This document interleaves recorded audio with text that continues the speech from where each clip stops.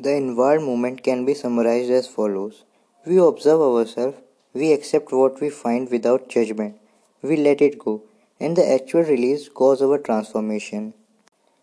We are already always changing, but when we focus on healing, we can change in the direction of our choosing.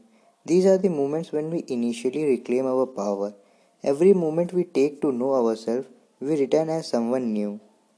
Whatever calms and concentrates the mind causes the purifying release of old burdens that weight us down.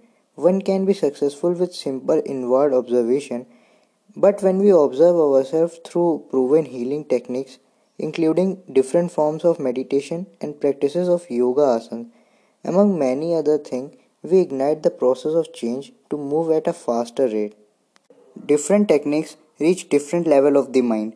Ultimately, any practice that you feel is challenging but not overwhelming and is giving you real result is the right one for you at the moment. As we progress, we may take any sharper tool for deeper healing.